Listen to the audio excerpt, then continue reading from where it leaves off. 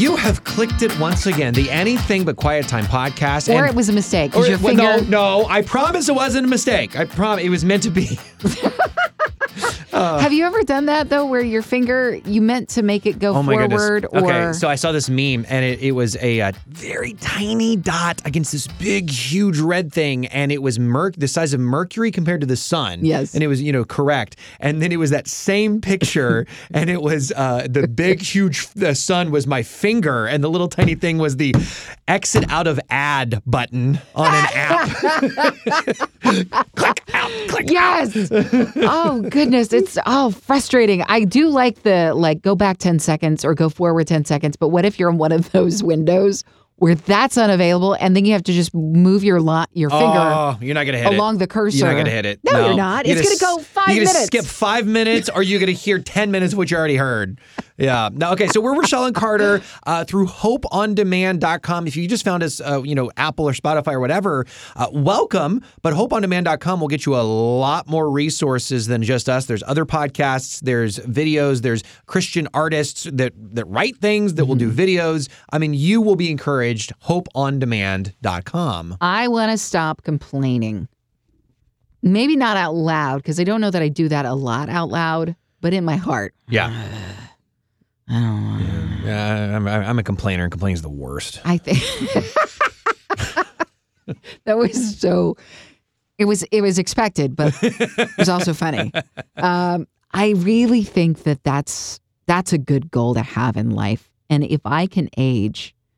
And the older I get, the lesser I do so in complaining. That's who I want to be. Mm-hmm. Nobody wants to hang out with people who are super annoyed by everything all the time. But when I think of myself as that person with a tendency to complain, then it gives me more sympathy/empathy for the Israelites and their complaining that I've been reading about. And there's just this huge portion. We've called it in the Greek, if you want to get down to it, the Pentateuch is the first 5 books of the Bible. And I was like, well, what's the difference between that and the Torah? Well, just the words. So the first 5 books of the Bible, Penta meaning 5, you get the gist. That's the Greek translation, I guess. And then the Torah, that is Hebrew for the first 5 books, but they don't look at it as separate books.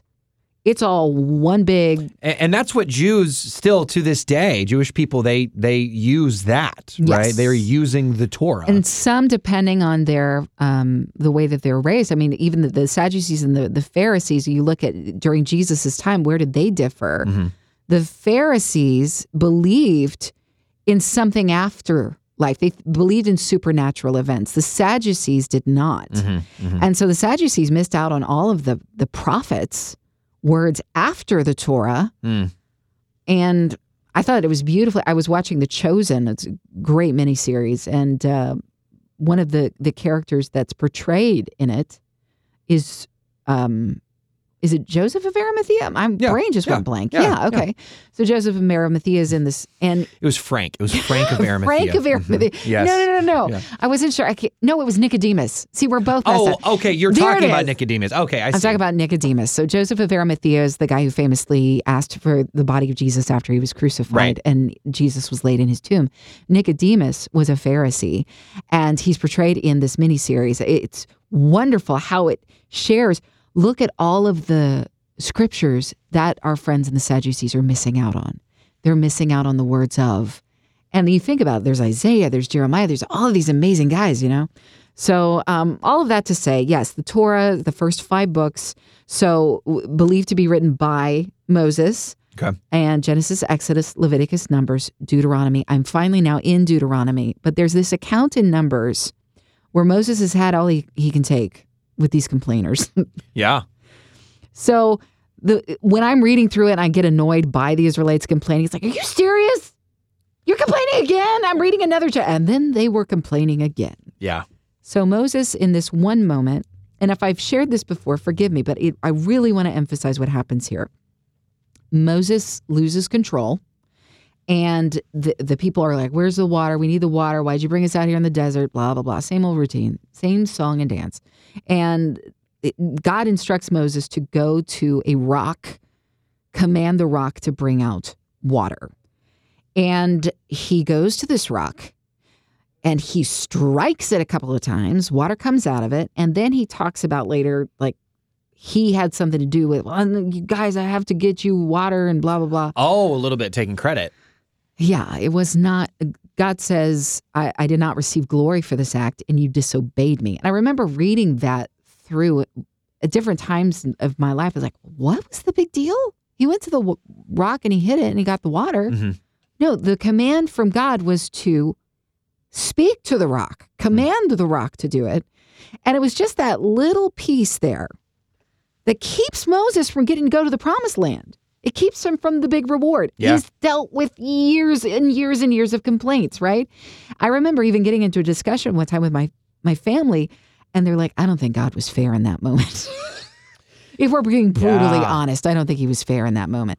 Which, of course, I'm going to stand up for God because I'm amazing. No. Yeah, you are awesome. I'm thinking about the fact, though, that God is just, and he is, it's not a matter of, is it fair? It's not fair by worldly standards. Maybe by worldly standards, it didn't seem fair. Mm-hmm. But Moses himself even says, when he brings it back up again, I will not be allowed to go into the promised land. God's reiterating that with Moses. No, you're not going to go in. Moses said, you know man's hearts. I just thought that was interesting. Mm-hmm. Why would he say that? Because God saw the heart of Moses in that moment. He knew what was in his mind. And that was what mattered most to God. Not even necessarily the action. Yes, he disobeyed. But out of his heart came the action of disobedience. It emphasized the heart part of that. Yes. Well, you think about with if you are going to pick a student leader, let's just say a church trip or something, mm-hmm. and you're going to pick a student leader to kind of be in charge, and he totally blows it because he goes off on he's a 12th grader and he goes off on a 7th grader and yells at him or whatever it is, or dishonest about something or whatever. You're probably not going to put him in charge again, mm-hmm. And I think it is tough when we read that stuff, especially without context of just simply not having lived at in the time. Mm-hmm. It looks so unfair. Mm-hmm. But I think just the belief, just the knowing that God's always going to be right. Yeah, he's always going to be able to point it out. But he doesn't always point it out in what we've read. But eventually he will point it out. I mean, this is why. This is the perfect way of doing things. Listen, we're amazing at giving ourselves excuses for not doing something, for not following through, for feeling a certain way. Well, I was going through a really difficult time. Mm-hmm. God has given us incredible opportunities through his Spirit to perfect life. Mm-hmm. We have fruit of his Spirit available at all times, and he's not interested in excuses. So, did Moses have a ton of excuses? Yes. Mm-hmm. To respond the way he did? Yeah, he did by worldly standards. Well, we're only human. But God says, but see, I've called you to be more than just human in terms of I've given you supernatural ability here. And he had this was before Jesus. So clearly people could argue and say, but Jesus hadn't come yet to give us that kind of relationship. Well, God had a relationship with Moses to the point where he was like the one guy that could go into God's presence. And it talks about him having face-to-face confrontation, which means there was an intimate relationship is what that was about. And there was one point even where Moses begs, God, show me. It says that, nobody can live with seeing you. Can you show me a piece of yourself? God's like, okay, you know what? You can see my back. How about that? And so he hides him in the rock, it says. He hides him there. So it's even like a filtered position where he doesn't get the full-on experience. But even then, he sees a little piece of his back. He comes down from that experience, and he's like glowing. He's like radioactive looking. So that should tell you. And that's the only account that we know of any human seeing God. I know the Mount of Transfiguration, we obviously saw Jesus more in his spiritual state, but I can't think of another time where anybody saw even a glimpse of God himself. That's one that comes to my mind. I don't know off the top of my head. The Mount of Transfiguration is what it's called, where Moses and Elijah show up on the mountain with Jesus, and he's taken up 3 disciples, Peter, James, and John. If you're not familiar with the story, it's an incredible encounter. And Peter's reaction is my favorite because he's like, I don't know what to do. Let's build houses for all 3 of you. It's amazing. We should stay here. He just blurts it out. But yeah, Jesus' countenance changes in that moment because and then the heavens open and said, "This is my son." So yeah, they're very close to the presence of God. If that's not considered what kind of the same thing that Moses was experiencing, anyway, the point being is like he had these intimate knowledges moments. That was really bad grammar. He knew better. He should have known better. He did, and he allowed the humanity to cloud the judgment. And God told us, it's one of his first commandments, don't put anything before me. Not even you. Right. So that's a commandment, and here you are, you're the leader. And yeah, I know I'm sure it grieved God's spirit in some ways because he wanted good things for his kid. He loved Moses. Well, I think that's why this is a perfect example of why we take things to God. So if you're frustrated with a coworker or whatever, he's frustrated with the Israelites, right? Well, Moses is. Yeah. Go take that to God. God, I am having a lot of trouble here. I am seriously, I need you to help me. I need you to do something. And God did when he did that. And he did do that. Well, but then clearly, but not in this instance, on a daily basis, right? Yeah. And so he didn't in this instance. He overreacted, and he hit the rock, and then he took credit for it, and he should have been daily. I mean, that's a really good reminder to pray daily, and not that we still won't mess up. Oh, sure, but that it's still just that good reminder. But yeah, and the difference being, Jesus hadn't come yet. Well, that also means that God wanted to redeem the situation. But Jesus had not yet shown up to be fully, like grace is fully extended. And the promised land, it symbolized so much, not just the promise of the covenant between Abraham and God. Like, I'm going to let your kids and their kids and their kids and their kids live in this area and redeem good on a promise made to Abraham. But I think it also symbolizes to me, it's like, this is a picture, a taste of what I want for my people. And it's actually through your people that I'm going to give them Jesus. Yeah. You are going to discover full grace. But yeah, it's sometimes the Lord will allow you to make yourself an example because it was Moses who ultimately picked up that staff and hit that rock. It was not God making him do that. He did that. And it's like, you didn't do what I told you to do, Moses. And you're the one guy that I've been needing to count on. And you're the one guy in this camp that hasn't made me want to strike you all with lightning bolts. I feel like that's what God would say today. Yeah. So that's kind of what I've been going over and interesting into the book of Deuteronomy. You're hearing a lot about thunderbolts. You're hearing a lot about, I'm disappointed you're not going to make it into the promised land. You disobeyed. Interesting. The only other book of the Bible that has more about love in it, the word love, is the book of John. Deuteronomy, I believe, has the second most times that the word love is mentioned. And I think that, when Moses is explaining the law, and he's got one last shot, and boy, does he repeat himself a lot in the book of Deuteronomy. One last shot to get this through the numbskulls that he's been with. Yeah. He's going to repeat himself, and he's going to keep declaring love, love, love, love. And I think that's something we need to just keep. That's what Jesus carries into the New Testament revelation, isn't it? It's like, this is what it's supposed to be about. Right. So yeah, sometimes we get hung up on the weird laws about cutting off people's hands and.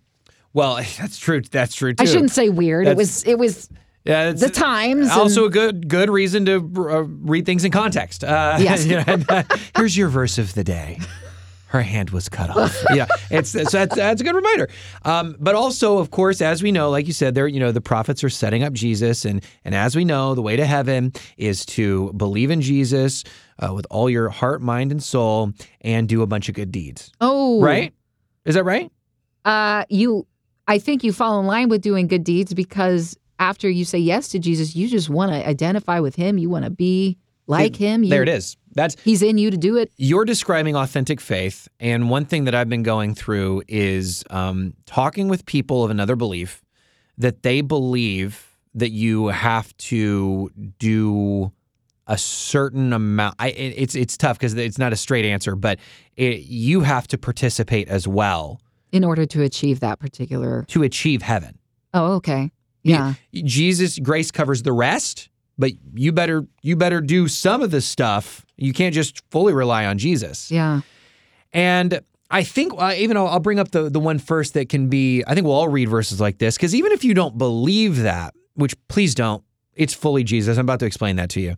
But we at least can feel that sometimes, even in the Christian church. You hear it said in movies all the time. I know that's not per se in the Christian church, but you hear it, I'm a good person. You hear that a lot. Right. And so, and that belief is kind of carried over into Christianity in thinking. We feel like we have to be, well, I'm not going to church enough. Yeah. Well, I'm not praying enough. Well, I'm not doing this enough and that enough. And again, we're not talking about living a Christian life, because that is important in terms of living a Christian life. You need to go to church. You need to absolutely live a good life. Yeah. But I'm talking about just how do you get to heaven? It's an authentic faith in Jesus. And I think something like this can throw us off sometimes, even just as Christians. Revelation 20:12. This is, again, Revelation is what's happening in the future. I saw the dead, both great and small, standing before God's throne, and the books were opened, including the book of life, and the dead were judged according to what they had done, as recorded in the books. So you read something like that and you start to freak yourself out potentially, like I've done before. But I think there's two things you got to keep in mind. One is we will be judged in order of good works for rewards in heaven. So a verse like that could be meaning that. But also, if you're not in Jesus, if you don't believe in Jesus, if you're not relying on him to get you to heaven, then you are judged by your good and bad deeds. You will be judged by every good and bad thing you've done. And since we know that even thoughts can be sin, the passing grade's 100%. I mean, you're not making it on your own. And so you look at something like that, and if these are people being described that aren't in Jesus, they're being judged by their works. You gave this incredible analogy the other day. We were talking about social media pages, and years ago, where we may have presented a part of our past that we weren't as mature, we were ignorant, we maybe said things we shouldn't have said.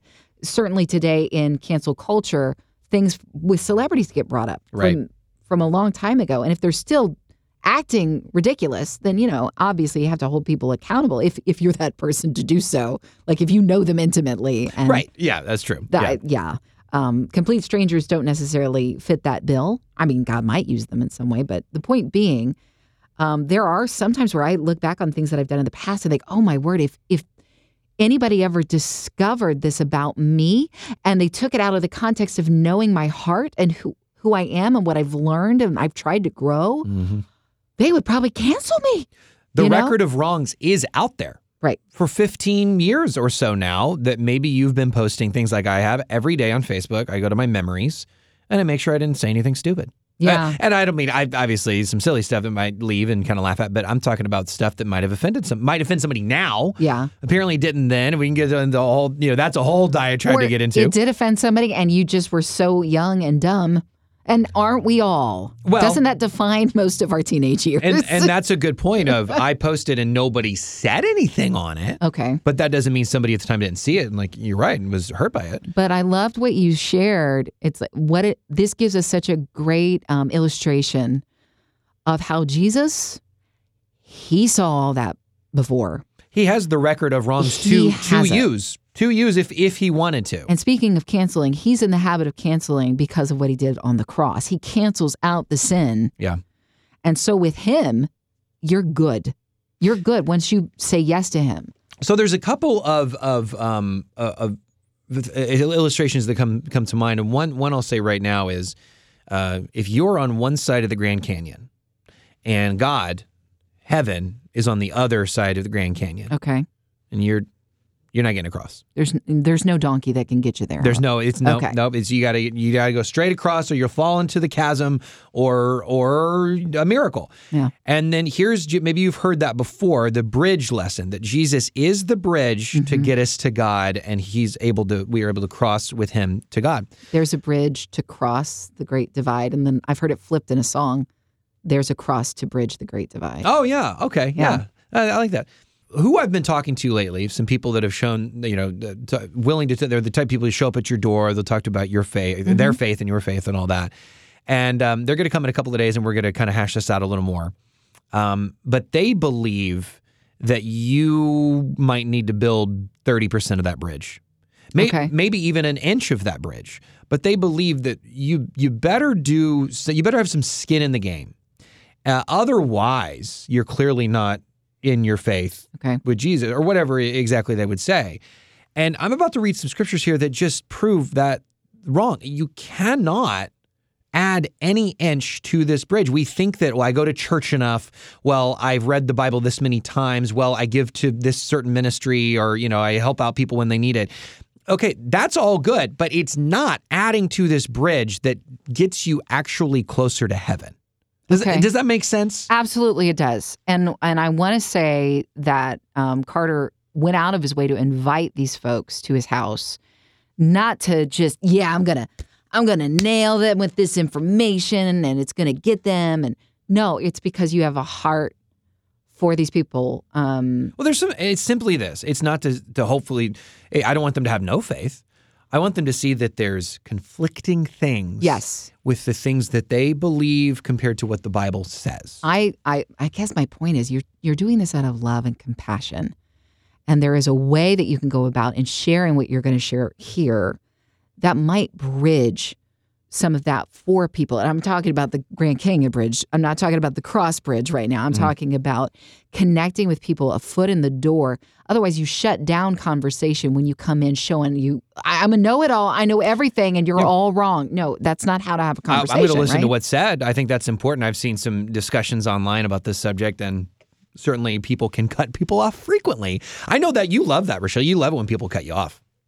Oh, I when just people wanted to cut you sure that off. you were.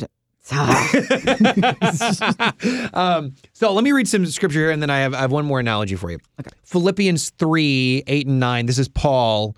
Paul, we've talked about the law before. Well, the Old Testament law. You're talking about Moses. I mean, this guy was real versed in it. Paul knew everything, did everything, was born of the right family. I think his teacher was Gamaliel, who was he was the guy.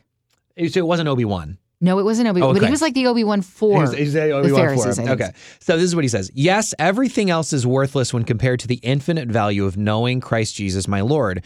For his sake, I have discarded everything else, counting it all as garbage so that I could gain Christ. In fact, the Greek word is very, garbage might be putting it lightly, and become one with him. I no longer count on my own righteousness through obeying the law. Rather, I become righteous through faith in Christ. For God's way of making us right with himself depends on faith. Romans 4:5 says this, but people are counted as righteous not because of their work, but because of their faith in God who forgives sinners. Now, can I interrupt you? There is a famous scripture that a lot of people like to quote, and I would love for you to share about faith without works being dead. What does that mean to you in regards to these other scriptures? What it means, period. Because you got to look at the whole context of James. And James, read a little bit further and it'll become a little more clear. But when you look at that, that's one of those freaky out verses, right? Yeah. So it's the proof. Faith without works is dead. So if you're not proving it, and I don't mean having faith in Jesus and now I guess I better do some stuff. I mean, if you have an authentic love for Jesus, and you are following him, it's just going to come naturally. Well, I mean, think about, let's go to an apple tree scenario. Right. So if you're an apple tree, you're going to produce apples. And that's if you have proper water and sunlight. And so if you're standing in the sun, you are going to grow. And you're going to produce apples. And that could be perceived as, quote, works. So the relationship that you have established between you and Jesus, that's only because you believed. That's your faith. Right. But the apple part of it, that's the works that happen because you're standing in sun. And it's good things. I mean, fruit is a good thing, and it's just the happenstance. When your child loves you, the hugs that come around your neck, that's a natural. They want to be with you. They love you. So the hug, I think, leads to fruit. Oh, yeah, the hug is the fruit, right? I mean, in this analogy, I guess. I mean, with the little kid, they don't have to do anything to attain your love because they're your child already. Right. But when they believe that you love them back, and they choose to embrace you and have a relationship with you and want to fall in line with you, I mean, that's where you're going to start seeing fruit because they're going to totally not resist you. They're going to take your instruction, receive your training. Now, obviously, there are children involved here, so there's going to be that mine. Of course. All that stuff. Hey, we'll do that as adults, I guess, even with God, right? But it goes back to what Jesus said: "If you love me, you'll obey my commandments." It's do you love me and believe in me? Well, then you will. Yeah. But it's not this, I better do enough stuff so that he'll love me. No, do you love him? We do a checklist thing a lot. We do. And God I think, wanted to get away from that. And even, it's interesting because I was reading about the Ten Commandments even, that it very much resembled a contract that you would have maybe seen back in the day. Even the wording of, the way it would start up, thou shalt love the Lord thy God, and then it would have like a little bit of an introduction, and then the command would be presented, right? Okay. So it would have been a very, almost like a common document you would have seen. Not common, I'm not calling the Ten Commandments common, but something it would have been modeled a little bit after. So when they were presented with these commandments, this would have been something not shocking to their senses. What is this? Okay. I don't understand. Oh, you want us to be in contract together. We're going to be your people. We're going to be in covenant. Oh, okay. This makes sense. We read the scriptures, as you were sharing even earlier. When we do that, sometimes out of context, we don't get the full implication of everything. And so we tend to get so simplified. Oh, I have to read it and it just means this. When I think if you embrace the whole context, you would completely understand, like even where James was coming from. Like you would have completely understood when he said faith without works is dead. It's like you're going to have, like there's some indication there that you have a believer in front of you. Otherwise, if you don't have an indicator, then there's something going wrong there with their faith. There could be, yeah, absolutely. And so we take sometimes the literal interpretation and we apply that to so much of the stuff. And this is exactly what Jesus was commenting on with the scholars and teachers of the day. Don't get so hung up on these things that you fail to see the truth that's just boldly in your face. Well, and here you go with the Old Testament of leading to this thing that it is faith. You have in Genesis 15, all the way back to Abraham, Genesis 15:6, and it references in the New Testament as well. Abraham was made righteous through faith. This is before circumcision. That was a thing of why they want to be God's people. It was a symbol of the covenant. It's like baptism, actually. And so the law never saved us. Abraham was made righteous through faith. You look in Ezekiel here, Ezekiel 36:27. This is a really cool thing where it's talking about the future Holy Spirit. And I will put my spirit in you, so that you will follow my decrees and be careful to obey my regulations. See, you read that out of context, maybe it's like, I better do it. No, when the Spirit is in you, you crave to do things that are life that God gives. And if I'm not mistaken, the verse that comes right before that, Ezekiel 36:26, is the one Lee Strobel's wife prayed over him. Is that right? And Lee Strobel, famously an atheist who is now a strong believer, strong faith in Jesus Christ, it talks about a hard... a flesh and, let me see here. The stone heart. I got it for you. And I will give you a new heart, and I will put a new spirit in you. I will take out your stony, stubborn heart and give you a tender, responsive heart. Yes. So again, it's like, okay, what matches what we believe here? Is it a stony heart? It still resembles a heart, but is it producing fruit to resemble a heart of flesh? That's the difference maker. And by the way, Leslie prayed that prayer over Lee every day for a very long time. And one day, it came to, let's use the same word, fruition. It came to pass that his heart was changed and it turned toward the Lord. So, we're talking about different faith here. And you've been praying for that one person, and maybe some of the verses that Carter is sharing with you is a way to get the foot in the door and conversating with them. But, God loves his kids, and he wants them all, that none should perish. And he's provided the way. So let me wrap up my portion by giving you another scenario and a final verse. And it is, you have a big test to take, and in walks Albert Einstein. Oh. And Albert Einstein says, I'll take the test for you. Say it with a German accent. I will take the test. You got to say it loud in I German. think he's actually Polish. Was he Polish? Oh, goodness, I don't know. Well, now we're up a creek. We don't know. We don't know. So how about he just says, I'll take the test for you. Okay. And you could do one of two things. You could totally just give the paper and the pen to him, and I trust you, Albert Einstein, with my test. Is this a science or a math test? Yes. I'm absolutely giving him the paper and the pen. Then you're in. That's exactly right. Or you could trust yourself. But here's two caveats here. You might be tempted to try to fill out, you studied, right? So you might be tempted to fill out the questions that you know. Here, let me get these real quick and then I'll give it to you. No. It's either you or it's me. And the other caveat is the passing grade is 100%. So either you trust fully Albert Einstein to take that test for you, or you're going to have to do it all on your own. And you're going to have to get 100%. It feels like a no-brainer, but do we do that is your point? The people that I'm talking to think that we need to fill out the questions that we know and then hand the test over. And the Bible just says that's not happening. It can't happen. It can't happen. It's either you, and if it is you, you have to fulfill every part of the law. That's what it says. I believe it's Galatians. If you're going to follow one part of the law, they were wanting to follow. It's a perfect example. They wanted to believe in Jesus, but mandate circumcision. No. If you're going to follow circumcision, you're going to follow all of it. The shellfish, the 10 Commandments, the everything. The pork, everything. You won't follow the law. You follow the law perfectly. I got news for you. You're going to fail at one of them. Or you fully trust Albert Einstein to take your test. You fully trust Jesus, who did take the test of this life and scored a 100% by not sinning. And so when it comes to thinking that we could have a little bit of both, a little bit of good person stuff, or even if you believe in God generally, but the Bible's cool, but I'm just going to be a good person. Let me remind you of a sobering scripture in Proverbs 14:12. There is a path before each person that seems right, but it ends in death. There's another path that ends in life. And that's the one we always want to focus on. Seeing the glass half full, obviously that's a great perspective. The glass is just full. If you go to the other side, absolutely, right? Absolutely. However, there is that. I mean, Jesus was very clear when he spoke of the kingdom.